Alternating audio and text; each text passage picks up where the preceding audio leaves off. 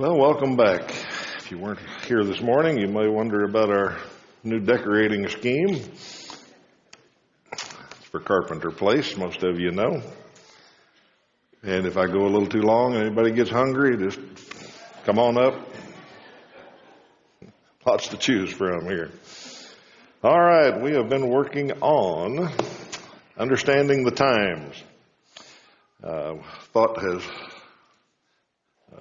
Brother Weber was praying about us understanding the times. I've been kind of approaching this all year that it's just for us. Good for us to understand this and know what to do and all of that. And it occurred to me that a lot of this is evangelistic stuff. If we know some of these things, if we understand the times, these are topics that come up all the time out in the world. In the break room or with your neighbor or somewhere, people mention these things. They're in the news every day. And if we have a basic understanding and realize what we believe and what the Bible says, I think we can reach out to people and say, here's what I think about that, and here's what the Bible says about that. So there's more than just us understanding it. We can know what to do with it, perhaps. The concept is we're looking at current moral topics, current issues, and seeing most of them are things that, how did we get here? We don't understand how the country and the society got to such a place on some of these things so quickly. So we've been trying to understand that, and what we've been on for a number of weeks, and we'll have one more week on after tonight, is matters of life and death. And I lumped these all together, so it'll take us 6 weeks to get through all of them. But we started, if you remember, by talking about the Bible's concept of the sanctity of life. What the Bible says about life itself and how it comes from God and how it is sacred. And from there we went to all these different topics where the world has decided that life isn't that sacred in a number of situations. And we spent a couple of weeks on the topic of abortion. We move into a couple of other topics tonight and next week. Before I get into it, I just wanted to mention, I've never handed out voters' guides before, but since we've talked about this, and since the election's coming up, and since the pro-life Kansans for Life happened to drop off a stack of voters' guides, I've got them available. And they're here, and I'll take them back with me and put them on the back counter, the back hat rack. I don't endorse it. I haven't studied it. I can't verify it. I just know that the Kansans for Life are very serious about this matter of pro-life and evaluating candidates and sending out questionnaires to them. And so I decided since we had them, I'll put them back there, and if anybody wants to pick one up, they're welcome to do so. All right. Let's talk about one that doesn't come up much anymore, stem cells. Don't see that in the paper too much these days. A few years ago, it was a big deal. People were arguing about it all the time, and I thought we probably ought to include that just so we understand it a bit. A few years ago, I think mainly what encouraged the discussion was a couple of things. Number one, we were just figuring out what stem cells are and what potential they have for helping people, perhaps. And I think the second thing was a guy named Christopher Reeve, Superman, to those of you that have been around long enough to remember. Superman was paralyzed in a horse riding accident, if I remember what happened. Had a spinal cord injury, and he became a very big advocate, and his wife became a very big advocate after his death of stem cell research and utilizing stem cells. And during all that discussion, there was a lot of pushing for more and more stem cell research and all that. And you might remember that there was also a lot of religious folks, pro-life kind of people that were arguing, no, we shouldn't be using stem cells. And the argument was, well, they can heal people. You know, why wouldn't we use stem cells?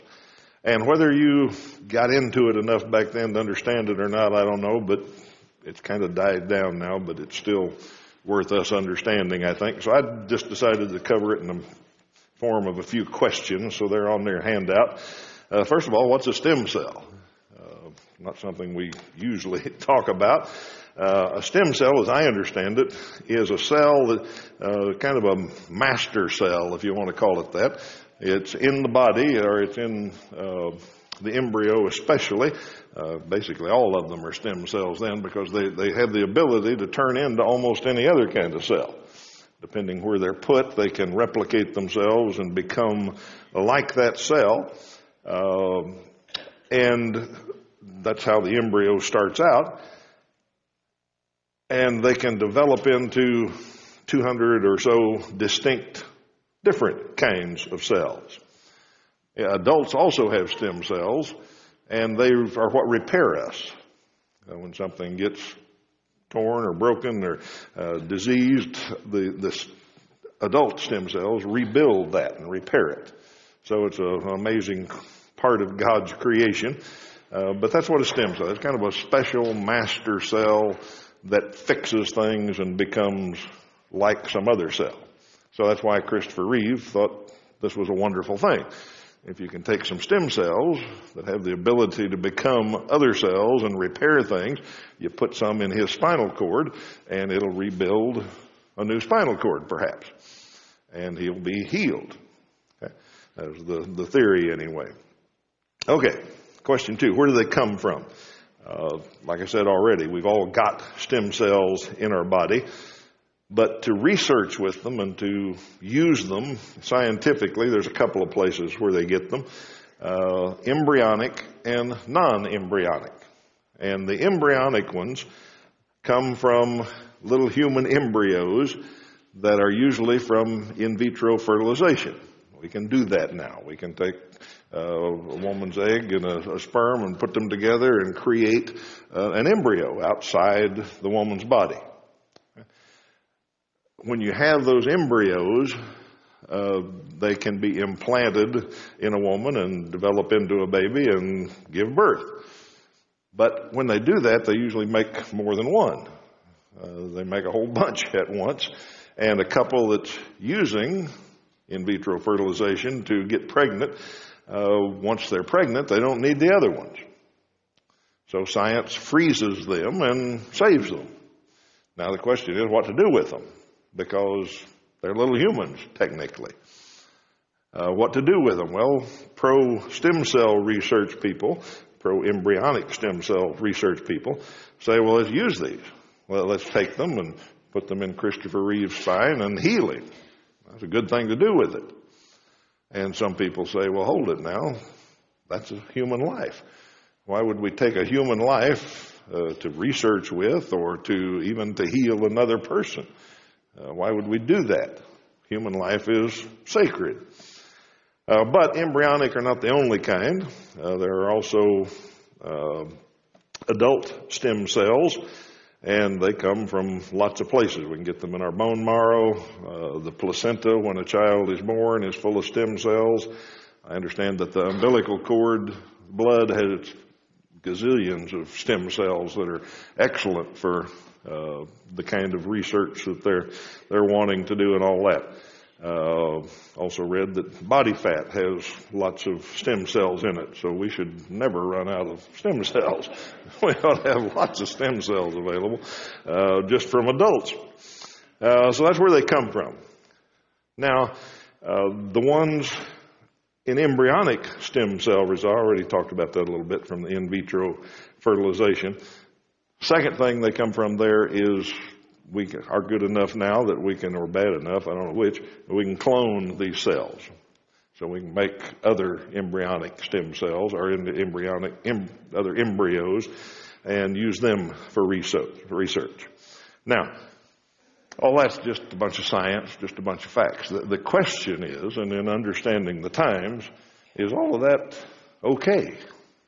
Is that ethical? Is it moral? Is it jive with the sanctity of life that we talked about?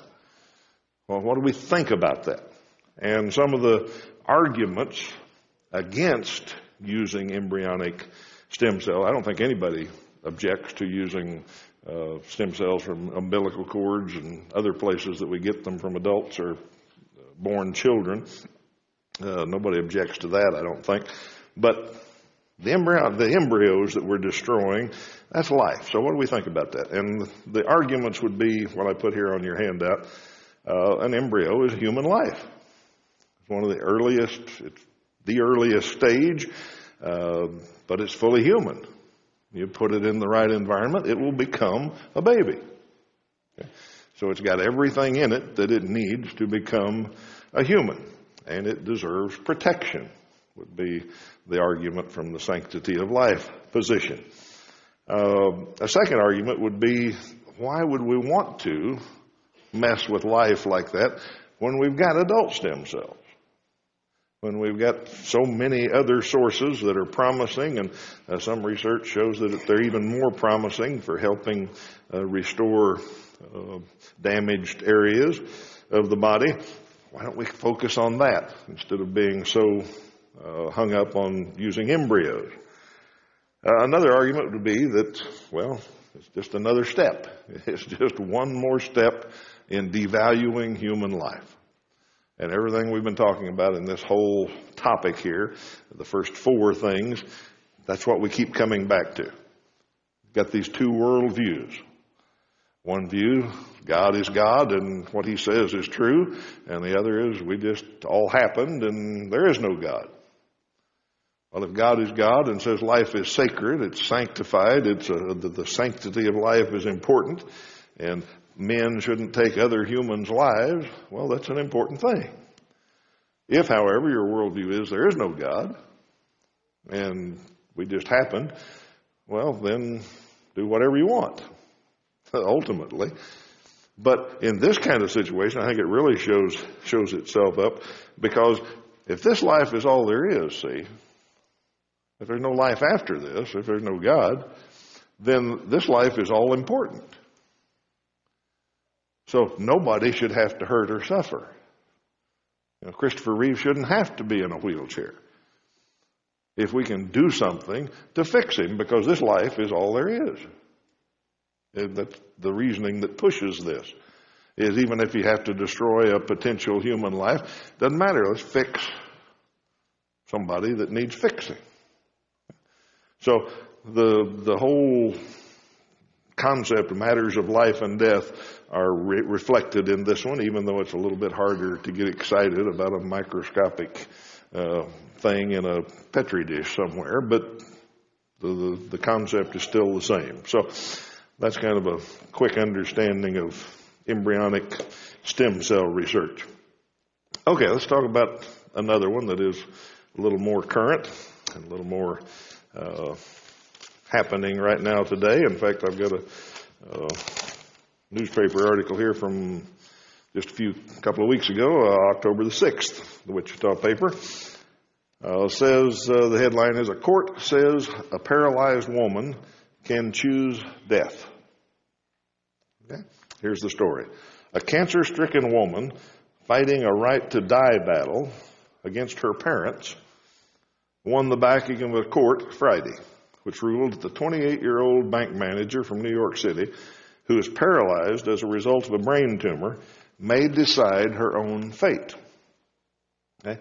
The emotional case has been playing out in this room at North Shore Hospital and on a Facebook page about saving her.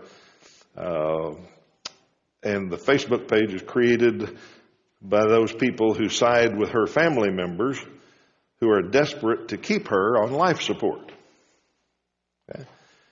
The story goes on to say, only Oregon and Washington permit people with terminal illnesses to request prescription medication to bring about death.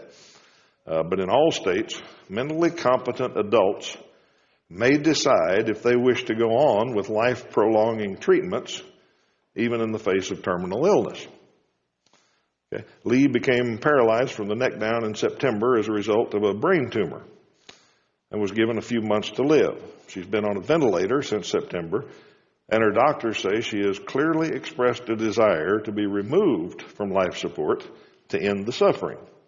Lee's parents insist that she is depressed and heavily medicated and in no position to make such a decision, and that hastening death would be a sin. Okay. Right out of the news, folks. This is the kind of matter of life and death that we have to reason about, we have to think about, and lawmakers have to write laws about. And many, maybe all eventually in this room, will come to end-of-life decisions in our families. Okay? So this is a pretty, a real topic here, end-of-life decisions. And the two that I want to talk about before we see what the Bible has to say about end-of-life decisions and all that are euthanasia and physician-assisted suicide. Now, they're two different things. I put an obituary on here for you from Dr. Kevorkian. How many of you remember Dr. Kevorkian? Old Jack, Dr. Death. Interesting character, actually, and if you read his obituary, it's kind of a positive slant on his life, but he just died a little over a year ago. He was a medical pathologist, and his big interest was that people shouldn't have to suffer, that people came to the end of their life and they had diseases, they had no quality of life, was the famous term, is they ought to be able to get out of this life if they want to. Okay. And so Dr. Kevorkian made it his mission in life to help people like that get out of this life. Well, that was against the law. Now it's legal in Oregon, and according to this article, which I didn't take time to research, it says Washington is legal also. But back when Kevorkian was doing this, back in the 90s, it was illegal everywhere. And he tried to bring attention to this, and he definitely brought attention to it, by helping people kill themselves. He made up a machine that had chemicals in it, and you could inject them into yourself and kill yourself. Physician-assisted suicide. And I think the first one he did, it's in here somewhere back in 1990 or somewhere like that. Anyhow, he helped about 130 people kill themselves. Okay? Now, once again, we go to worldviews. There was a big argument over whether this was good or bad. The worldview that there is no God, that life isn't that sacred and you can do anything you want, said Dr. Kevorkian's a hero. You know, people that believe there is a God, and that lesson we had about the sanctity of life, thought, hold it, there's something really wrong with this. This isn't a good idea. Yeah. Well, Kevorkian pushed that. In fact, he pushed it enough that Oregon passed a law that is legal. You can ask a doctor to end your life. The Supreme Court ruled on that back in, I think, 97, in the notes here somewhere. They ruled that there's no, that's down later in euthanasia, but they ruled that there's no federal constitutional right to physician-assisted suicide. Okay? Well, I believe that's right. The Constitution guarantees us life, liberty, and the pursuit of happiness, but doesn't say anything about you got the right to kill yourself. And that's what the Supreme Court said. Well, the Constitution doesn't give us that right. And so they left it up to the states, and Oregon and presumably Washington have passed laws that say it's okay. Anyhow, that's who Kevorkian was. That's what he got famous for. And he got Oregon to pass a Death with Dignity Act, which allows people to end their life with a doctor's help. Now, the difference between physician-assisted suicide and euthanasia is that in physician-assisted suicide, the doctor gives a patient something to kill themselves with. They don't do it. They give them the pills or the medicine or whatever and say, here, and presumably leave. I think Kevorkian stayed with them and coached them through it and all that. Euthanasia is when a doctor does it to a patient, whether the patient knows what's going on or not. Okay? And that's the three kinds that I put down here. And there's not a whole lot of difference when the patient agrees and that's what he wants and all of that. When it's voluntary, when the patient says, okay, I'm ready to die, help me get out of here, and the doctor does it to him, that would be voluntary. Non-voluntary would when the patient doesn't know about it or consent to it, and involuntary would be when the patient says, no, I don't want you to do that. But sometimes families can make that decision if the patient is not able to make the decision, or even when they are in some states and some countries. And I didn't put that in here, and we don't really have time to talk about it a whole lot, but there's countries that have gone a lot further than us in this.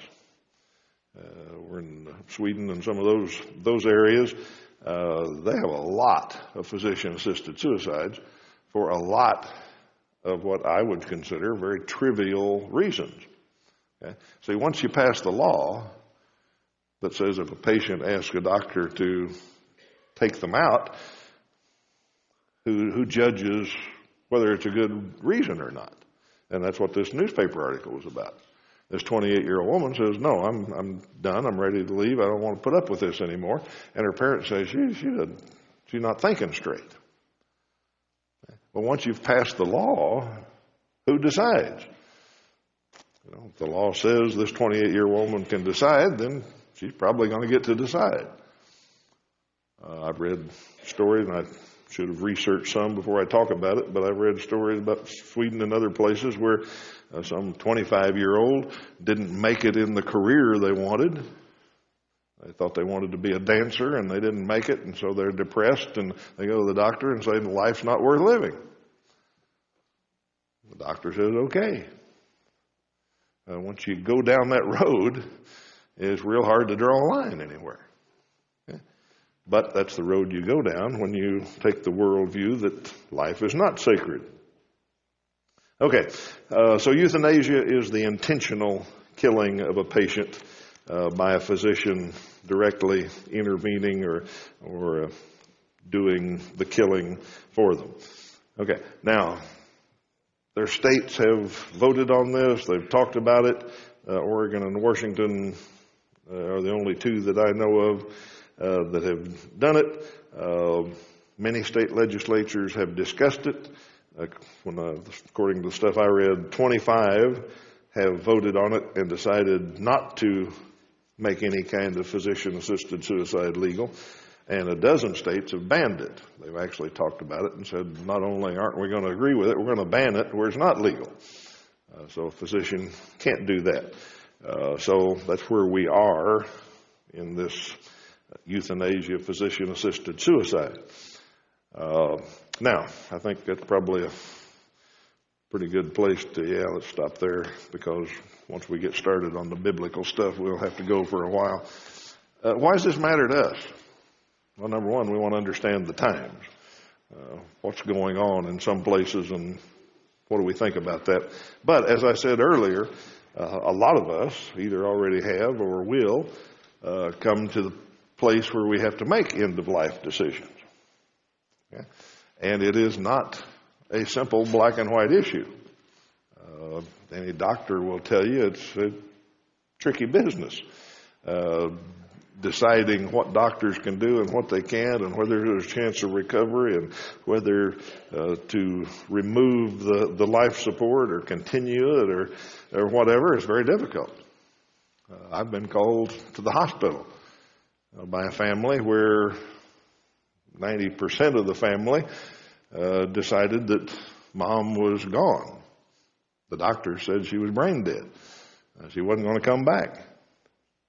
But there was one in the family that said, no, we can't take the life support away. I can't let her go. Okay? That decision gets made every day in hospitals here in Wichita. Okay? So we're going to think through that next week. We'll talk about what the Bible has to say about end-of-life matters, and then we'll work through a reasonable stance for Christians and give you some considerations that maybe will help you if and when you come to making those kind of end-of-life decisions. So we'll tackle that all next week and keep it all together. All right, let's stop there tonight, and remember, I'll put the voters' guides at the back if you're interested. This evening, we want to do as we always do and make it possible for anybody to respond to the Lord's invitation that wants to. There may be some public need, a prayer request, or something that we don't know about. We'll be at the front here to receive you, and if you have any public need, why don't you come? Let's stand and sing.